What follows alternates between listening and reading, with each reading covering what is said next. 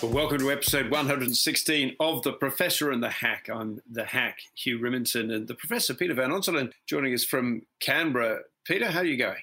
I'm actually in Brisbane, Hugh, for the debate. Of course. With Scott Morrison and Anthony Albanese. Scott Morrison's not even here yet, mind you, at this particular point in time. He's in Adelaide, I believe, and he's flying in on the day to be able to then do the debate, whereas Anthony Albanese is visiting the electorate of Ford on the outskirts of Brisbane, a key seat that he hopes to pick back up, and then they'll both go at it tonight. So how important is the debate? Who's going to win it? How important is it for Albo particularly? Because some voters indicate they still don't actually know who he is and is trying to get a handle on it. I don't think the debate's that important in the long term unless there's a major gaffe. So in other words, if both leaders play it conservatively and do okay, on the margins, whoever wins or loses, I don't think ultimately becomes material. It's more if there is a huge blunder by either leader. I mean, I think back 3 years ago, and Bill Shorten, according to all of the assessments of the debates and the audience scores, won all three of them. But ultimately it didn't matter. He lost the election. And more importantly, he lost the campaign on the way to losing the election. So, winning all three debates didn't change the fact that Bill Shorten was perceived to have lost the campaign and then lost the election. So Anthony Albanese, after his first week with those early gaffes around unemployment, I guess the aim for him will be to make sure that he doesn't do some equivalent with the spotlight of the debate being right there in the middle of things. And of course, it's week 2, so it would derail the remainder of his week 2. So do you reckon he's been schooled up? He's had his little teams around him, just quick quizzing him. What is the overall GDP to wage increase growth of Pacific Island nations in a bad year when the rains haven't come? Well, because the nature of this debate is one of those people's forums that Sky News does, so he'll mostly be getting asked questions from the floor. I suspect that there'll be more cost of living style questions, so you would hope that he's at least boning up on that. That was never his issue. That was Scott Morrison's issue, going back to the press club when he couldn't answer that question from Andrew Clennell on some of those particulars, loaf of bread, carton of milk and so forth. But I tend to think, I know actually that Anthony Albanese is parking any campaigning this afternoon so that he can sit in his hotel room and, if you like, just get ready for the debate and get himself as up to speed as he can. So the event this morning, the travelling press pack, at least have been told, is the only event he'll be doing today. Scare campaigns, we'll hear a few of those at the debate. We'll hear some clear statements, presumably from both parties, about what they won't be doing in the face of what now seems to be an election campaign that's rather being defined by claims of the horrors that await if you go one way or the other. And there's scare campaigns sprouting on all sides. I guess this is what happens when you don't have a great deal of substantive policy difference that's being offered up there, is into the vacuum. You have to fill it with all kinds of dire threats about what the other guys will do. Overall, before we get into some of the specific policy issues that are subject to the scare campaigns to see whether there's any actual merit in them, what do you make of this as the tactic in the second week? Well, I think it's a successful campaign tactic when it's deployed well, and both sides of politics do it, and both sides of politics, as you say, are doing it in this campaign. But that's a sort of an analysis based on purely the idea of whether or not it is a successful form of campaigning. I think it's definitely a successful form of campaigning. I also think that it happens to be an unfortunate form of campaigning that we always see in some form, but you rightly point out, when there is a vacuum because there are a lack of substantive policy debates to be had, because it's a bit of a Tweedledum, Tweedledee election, or it's a small target approach on either side, or neither major party have a decent plan into the medium to long term, that vacuum gets filled with these unsubstantiated debates. And as you say, we'll go through them one by one, but my broad view about the scare campaign that both sides are levelling at each other is that they are founded on a house of cards. I don't think that there is much, if any, substance to either scare campaigns that they're trying to level at each other. So if we look at the number one that's being run in recent days from the Labor Party, is that the government has plans to bring this cashless debit card right across welfare payments, including the aged pension. It has been ruled out repeatedly by front benches, by the Prime Minister, got very exercised saying, stop frightening pensioners, it's disgusting, it's a lie. That was Morrison in response to that. Is there, despite all of that, anything to it? No, in a word. I mean, look, I see the hypocrisy of Morrison saying, don't frighten pensioners when he's in the middle of frightening people about all other manner of things that the Liberals are choosing to do a scare campaign against Labor on. But on the specific issue of the welfare cashless card being extended to pensioners, I've seen some of the stuff online trying to suggest that that's what's implied in what Anne Ruston has said previously and even in the way that the design of the policy has been put together. I've looked into that, quite apart from also just having a political intuition about whether they would expand it. And on both counts, it's just not going to ever happen. I mean, I might have made election predictions before that have gone another direction, but this is a whole other issue. There is no way that the Liberal Party are going to turn pensioners into cashless welfare card recipients who can't draw down their pension as cash for one simple reason. It would be political suicide. I mean, a party that doesn't have the guts to expand consumption taxes and make redress in other areas of the tax system is never going to go down the path of upsetting pensioners in that way. They are not part of the mix when Anne Ruston refers to the ability to roll out this cashless debit card to other welfare management structures.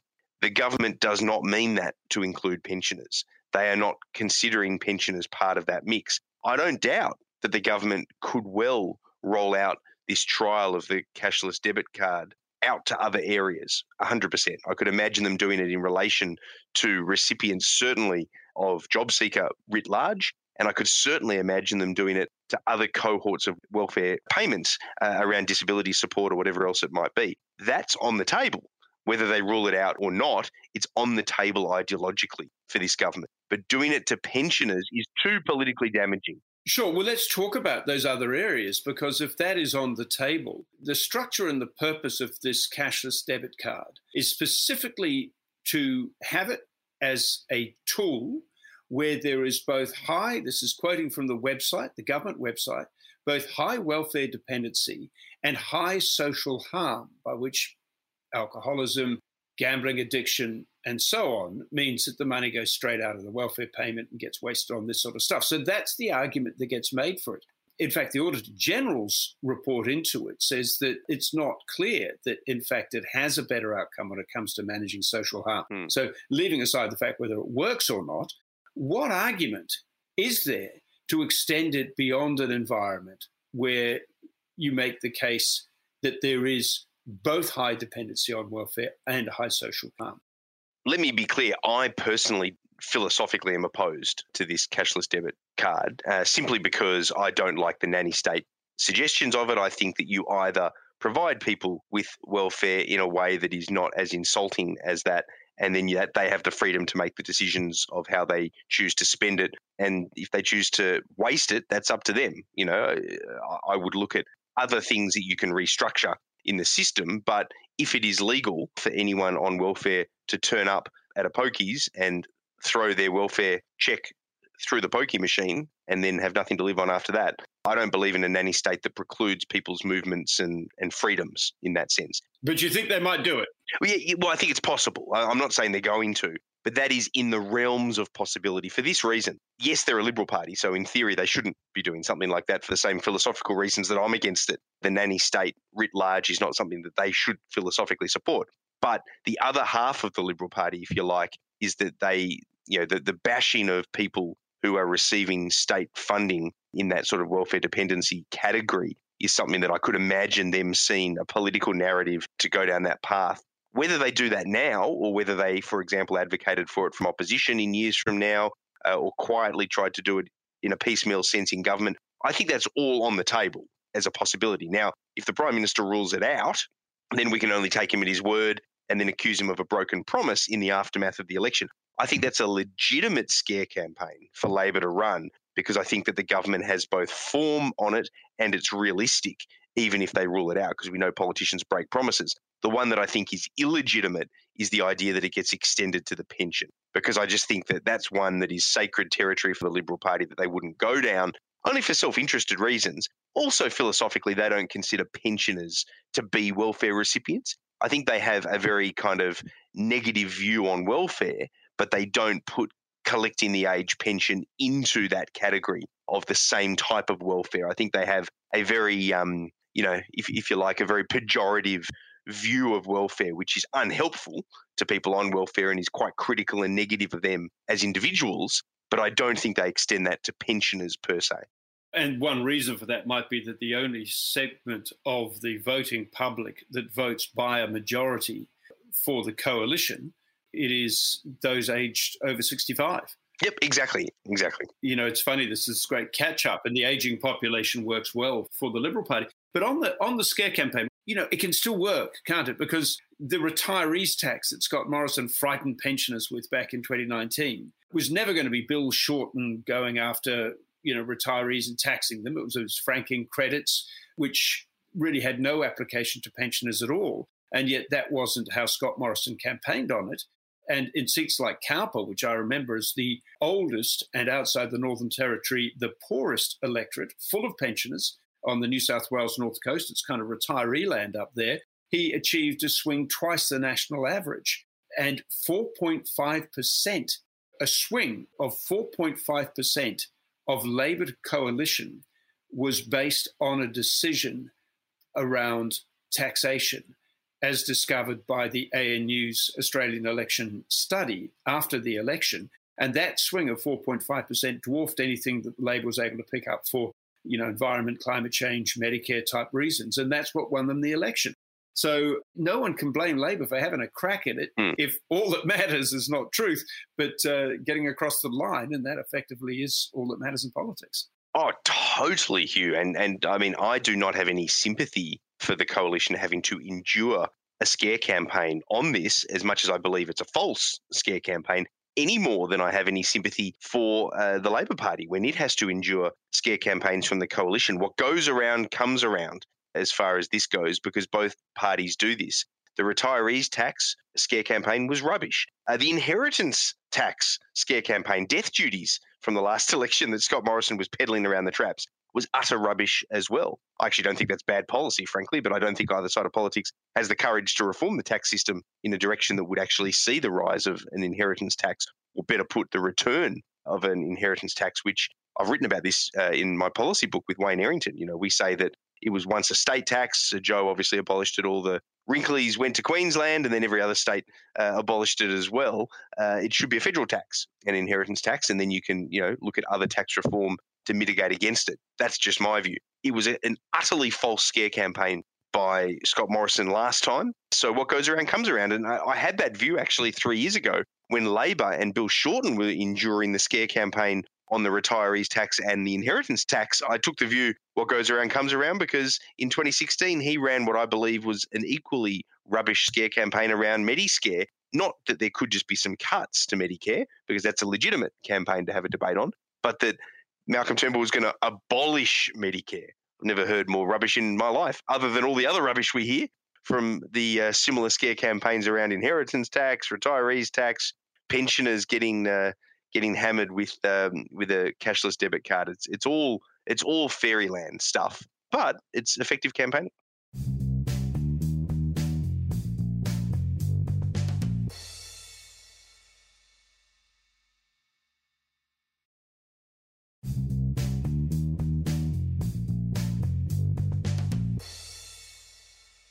Welcome back. You're listening to episode 116 of The Professor and the Hack. Thanks for staying with us through these podcasts. 116, there you go, PVO. Yeah, we're getting on a bit. We are getting on a bit. I might get on to some of those other scare campaigns if we get time, but I do want to have a look at this Solomon Islands deal that has now been formally signed between Manasseh Sogavare, the Solomon Islands Prime Minister, and the Chinese leadership at the security deal. Penny Wong is out and about calling it the greatest strategic failure by an Australian government since World War II.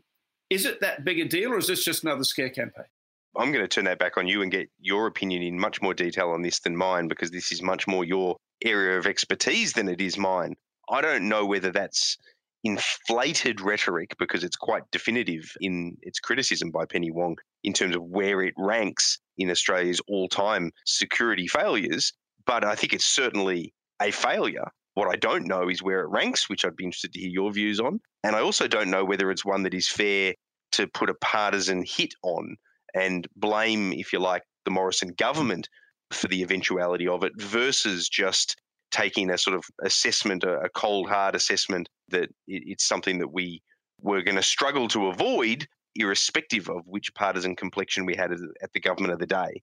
And therefore, it's bad for Australia, but not a blame-orientated bad. What's your view? Well, I certainly think the fact that the opposition leader in the Solomon Islands gave warning that this was happening in August of last year, and somehow or other that warning just didn't quite make it into the corridors of influence in Canberra. And we lost that opportunity to be involved in discussions with the Solomon Islands. We were involved with them in other ways during this period, because Sogavare had all kinds of issues going on with, fires in downtown Honiara, security issues around the parliament and so on. There were a lot of reasons that had engaged Australia's interest, but somehow or other this warning had disappeared. And to quote the old song, never let a chance go by. China moves quickly into any gap, sees every opportunity that's available. They had poked and prodded around Vanuatu to see if there was a possibility there. That was shut down effectively by Malcolm Turnbull getting close to the Vanuatu leadership. Doesn't stop China. They'll look around for the next possible fruit to be plucked, and they went with the Solomons. And it seems now they've nailed it. Is it too late now? Well, it's too late to unpick the security arrangements. Yes. What really matters now is the degree to which it will be exploited by China. So Sogavare says there will be no naval base. That's just silly chatter. But we'll see, because China would dearly love a naval base in this part of the world. And they have a way of getting their desires. Mm. And their word, as we've seen again and again, whether it's over, militarizing islands in the China Sea, ignoring the rule of law, of the laws of the sea, over Hong Kong, over Taiwan, it will do as it pleases fundamentally. And its word is not to be trusted. And it has proven that again and again. And it has enormous capacity to influence a tiny country like the Solomon Islands, as it has done so many other countries. Sri Lanka is another example. So what would it take, Hugh, for China to be able to move this relationship and agreement that they have with the Solomons into a space where they were able to put a military base there on the Solomon Islands? I mean, obviously it requires agreement from the Solomon Islands, and they're at the moment saying they've got no interest in that. What, in your view, would have to happen? And therefore, I guess by extension, what could Australia do to ensure it never happens for it to sort of, if you like, get to that point now? Well, I fear the horse has bolted. The amount of economic pressure that China can bring to bear on the Solomon Islands means that the line of least resistance for the Solomon Islands government might be to say, oh, look, have a, it start off with, say, visiting ships' rights. And then they'll say, oh, well, we bring the ships down, but it's a bit hard to service them properly. Maybe we'll just put a wharf in here, but we'll pay for it. Don't worry about that. Oh, well, now that we've got the wharf in there, we should defend it because, who knows what sort of hothead might come along there and try to blow the thing up. So we'll just put some defensive structures around the wharf that we've put in.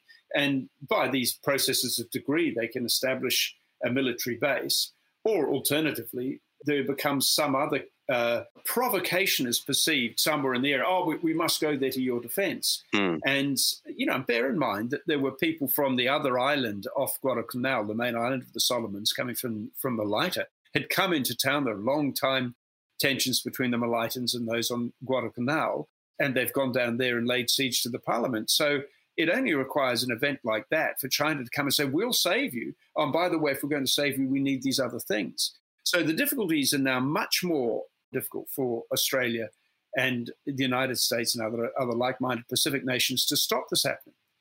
And the only thing we can do is to be very, very close to them, to be in there all the time, to bring them, they talk about the Pacific family, to really keep them in the Pacific family and to try to hold China off. But this will be an arm wrestle. And ultimately, the weight now goes more to China's advantage. And once they get a base there, that has changed the strategic nature of our section of the Pacific. And I think it's, naive not to think that's going to be the way it'll go. That goes back to Penny's point, doesn't it? Penny Wong making the point that it was, the greatest strategic blunder, if you like. I guess her point is that by allowing that door to get cracked ever so slightly ajar, those flow-on consequences, which you've just described, become potentially inevitable, don't they? And in a sense, the way, Hugh, you just play that out highlights why Penny Wong may well be right to have said what she said. We'll only know, won't we, in the decades to come? Yeah, I think in a 20-year view of this will be seen as a pivotal moment. So there's that. But other issues, let's bring it closer to home, I guess. Deves, who is the endorsed Liberal candidate for the seat of Warringah, now has no prospect of winning the seat. She's deleted and apologised for transphobic comments that she has made because of the nature of the specific comments, but not her views. You're close to this. What is the net damage to the Liberal Party out of this whole kerfuffle, given that there's an argument that, in fact, her views work for the Liberal vote in some parts of Australia, far from harbourside suburbs? Look, I'm not even convinced, to be honest, that her views, and we'll talk about the detail of this in a moment, I'm not actually even convinced that her being allowed to stay as the candidate and the proliferation of her views hurts those inner city moderate Liberals trying to hold on to their seats against the Teal independents, because I think there could well be a lot of people who have doubts and concerns and questions they want answered, who think it's a reasonable debate to have about whether or not transgender people should be allowed to compete in women's sport or not. And so on that specific issue, I'm not convinced that this necessarily does harm to the Liberals in the inner city seats, but perhaps helps them because it starts a sort of a divisive debate that in the outer metropolitan seats, a lot of people who are more conservative might be in favour of. That's the sort of traditional assumption. I'm not convinced about that necessarily. My issue, though, and I don't say any of that as a defence of her being allowed to stay as an endorsed Liberal candidate, this is what really bugs me about this and about the contempt I have for the silence amongst moderate Liberals, other than Matt Keane, the New South Wales Treasurer, who actually has chosen to speak out and boldly declare that she should be disendorsed. The collective failure, morally, as far as I'm concerned, of all of these moderate Liberals who are also potentially under threat in these inner city seats, whether or not the traditional narrative that this hurts them or my view that it may not is the political outcome. They should be speaking out on this, because the Prime Minister is trying to turn this into a debate about whether or not people generally are okay or not okay with transgender participation in female sports. That's not what's at issue here. That's a legitimate debate to have. I'm actually yet to be convinced about complete transgender participation in female sport. But the important caveat to me saying that is that I don't profess to be educated enough to make a learned call on that. I need to learn more and know more to try to ascertain whether there is some inner prejudice that I have that is dictating my concerns that I want answered on that, or whether they are legitimate concerns when it comes to, what is or isn't fairness in sport. I park that, though. My issue with this debate is her rhetoric, her offensive rhetoric. It is not about a pile-on against her for her view that a lot of people no doubt share about there being a concern about transgender participation in female sport. It's about the way she expresses it. Comparisons to the Nazis, the way she claimed and has apologised for, but claimed on multiple occasions that, half of transgender people are sex offenders. Her rhetoric is appalling, and her rhetoric alone is reason for her to be disendorsed. And it is reason enough, in my view, for moderate Liberals, and all Liberals, frankly, to speak out and remove her.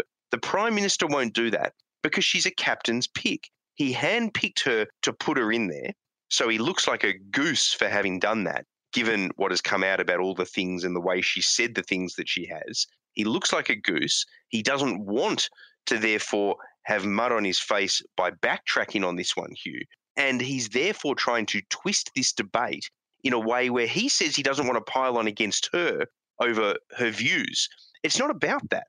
By doing it that way, what he's actually doing is creating a pile-on against transgender Australians, because he's trying to shift the debate to a black and white one. You either support her views or you don't when it comes to women in sport and transgender participation. That's not the issue. Scott Morrison, in vexatiously saying this is a pile-on against her, is deliberately trying to isolate the pile-on to transgender Australians, because what should be in play here is the realisation that transgender people, and this issue, are being used by her with her rhetoric and by Scott Morrison trying to get out of jail on his stupid captain's call. There is an attempt by them to isolate transgender people, and really anyone who has been racially vilified, anyone who has been sexually vilified for their gender, and anyone who has, throughout the debate over LGBTI rights, when it came to things like gay marriage, who has felt vilified, has to protect transgender people in this debate against the appalling rhetoric, references, and comparisons that this disgraceful candidate has made. And I really abhor what has happened here. And the willingness of all of those moderate Liberals to stay silent, I think, is utterly, utterly shameful. And I even had one, Hugh, if I can just say this, I even had one Liberal say to me when we were arguing about this privately, this moderate Liberal put to me that the ultimate vindication here will be for this candidate to lose and lose big in the seat of Warringah, and that will send the message. Well, my response to that was actually, firstly, do you even hear yourself? I'm saying that you should support her being disendorsed. You're saying I don't want to do that, but I hope she loses. I mean, the hypocrisy and the stupidity of that logic is certainly off the charts. But more to the point, people who are staying silent, my view is if you think that she should lose to create some sort of compelling case against her, then you should want her disendorsed as a matter of logic. And my view is that I don't just want her to lose. I feel like they all deserve to lose for their silence about letting her get to the finish line as a Liberal Party candidate. And one last thing on this, Pauline Hanson was removed as the Liberal candidate in the 1996 election. She ended up winning the seat anyway as an independent, and off she went. John Howard wouldn't let her stay in the tent for her views. Now, he might have different views on this particular issue now. He's a lot older and he's out of politics. But John Howard contemporaneously was not prepared to tolerate Pauline Hanson within the Liberal Party, whatever people think about how he dealt with her subsequently. That is, in my view at least, analogous to what Scott Morrison should be doing in this particular instance. But Scott Morrison is proving himself once again to be no John Howard. I should say that John Howard, in disendorsing the fish and chip owner who'd sprung from nowhere in a traditionally safe Labor seat, was never expected to go on and win the bloody thing as an independent and then creating the whole Pauline Hanson phenomenon.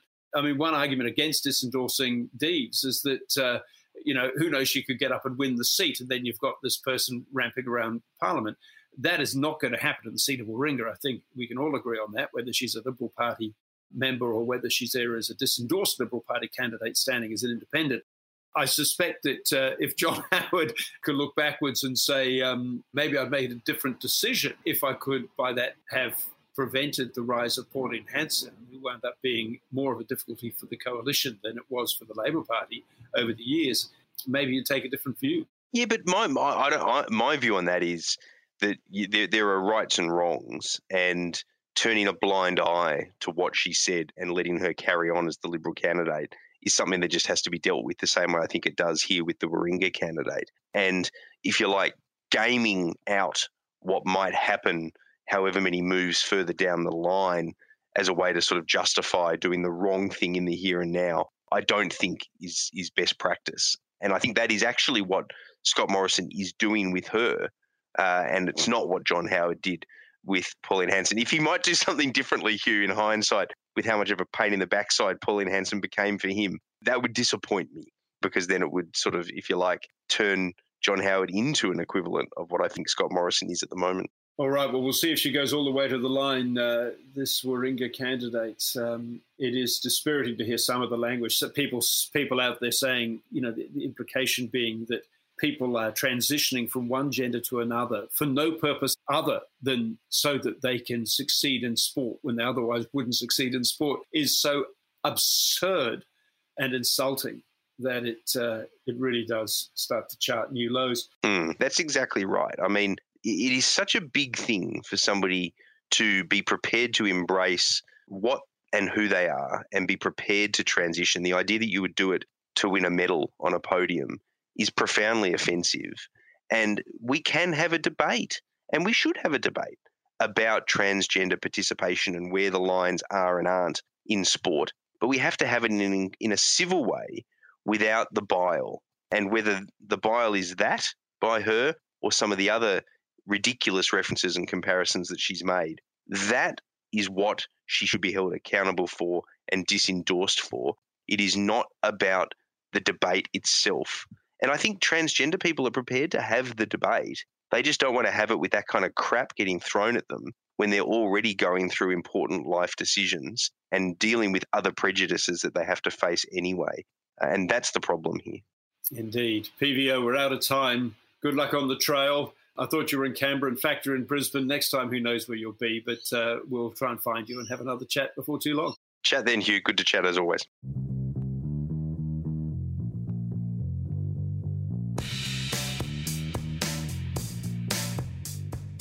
You have been listening to The Professor and the Hack, a Network 10 podcast. To make sure you don't miss any episodes, subscribe in your favourite podcast app. Thanks for listening.